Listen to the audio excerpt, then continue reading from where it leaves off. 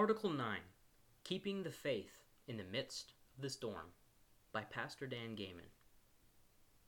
Greetings to you, our remnant family in the faith of Jesus Christ. Thank you so much for allowing me to communicate this testimony to you. I want to transmit this short message to you because I believe it is important given the circumstances we now face in this country.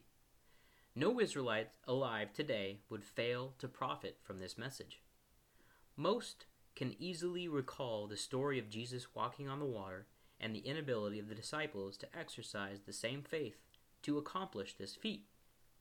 This account, found in Matthew 14, verse 22 through 34, Mark 6, verse 48 and 49, and John 6, verse 15 through 21.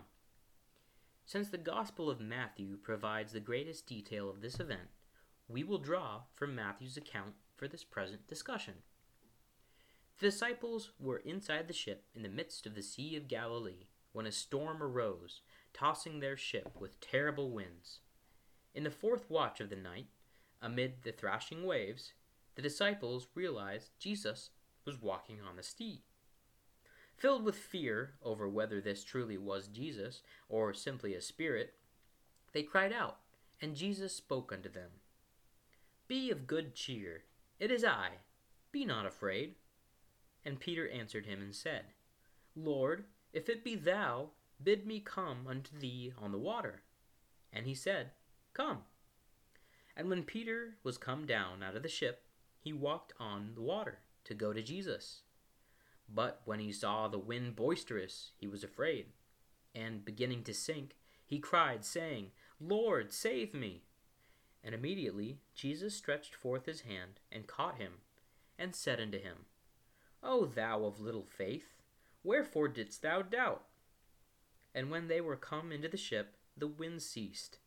Then they that were in the ship came and worshipped him, saying, "Of a truth, thou art the Son of God."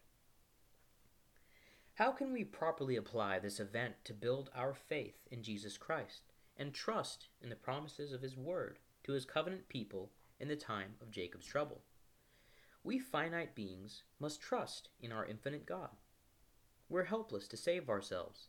Fortunately, we know that the primary mission of Jesus Christ was to redeem us from sin. We cannot save ourselves, but there is one who can, Jesus Christ, who is the image of the invisible God, the firstborn of every creature. Jesus Christ has all power and authority to intervene and take care of his people. For by him were all things created that are in heaven and that are on earth, visible and invisible, whether they be thrones or dominions or principalities or powers. All things were created by him and for him. And he is before all things, and by him all things consist. And he is the head of the body, the church, who is the beginning, the firstborn from the dead, that in all things he might have the preeminence. For it pleased the Father that in him should all fullness dwell. From Colossians 1, verse 16 through 19. Consider the lessons that we can learn. Number 1.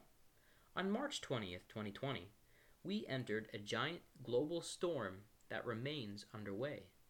We have only temporary periods when the gale forces of this storm quiet down, but they repeatedly return. I speak of the COVID-19 crisis. Number 2. In the midst of this storm, millions have traded faith for fear, peace of mind for worry, trust in God for trust in the government. Hysteria, delusional thinking, and touches of insanity are on full display in America. Number 3. This week, in rural Vernon County where I live, a lone driver was in her vehicle, windows rolled up, and still attired with a face mask. Number 4. Millions have turned to antidepressant drugs to mask their anxiety and total lack of confidence or trust in God. Others have turned to alcohol and other drugs. Number 5. Multiplied millions have submitted their bodies up to an experimental spike protein DNA gene therapy injection that has brought nothing but injury, blood clots, heart attacks, sterility, miscarriage, and death. Number 6.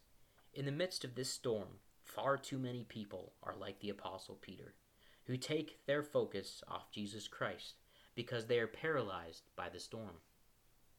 Number 7. May the eternal God give remnant Christians the ability to stay focused on Jesus Christ rather than the storm. Unplug from national media sources. Disable your cell phone and spend quiet times with your family in daily prayer and Bible reading. Engage in public worship with your people whenever you can. Jesus Christ continues to stay in the midst of our storm. Be of good cheer. It is I. Be not afraid.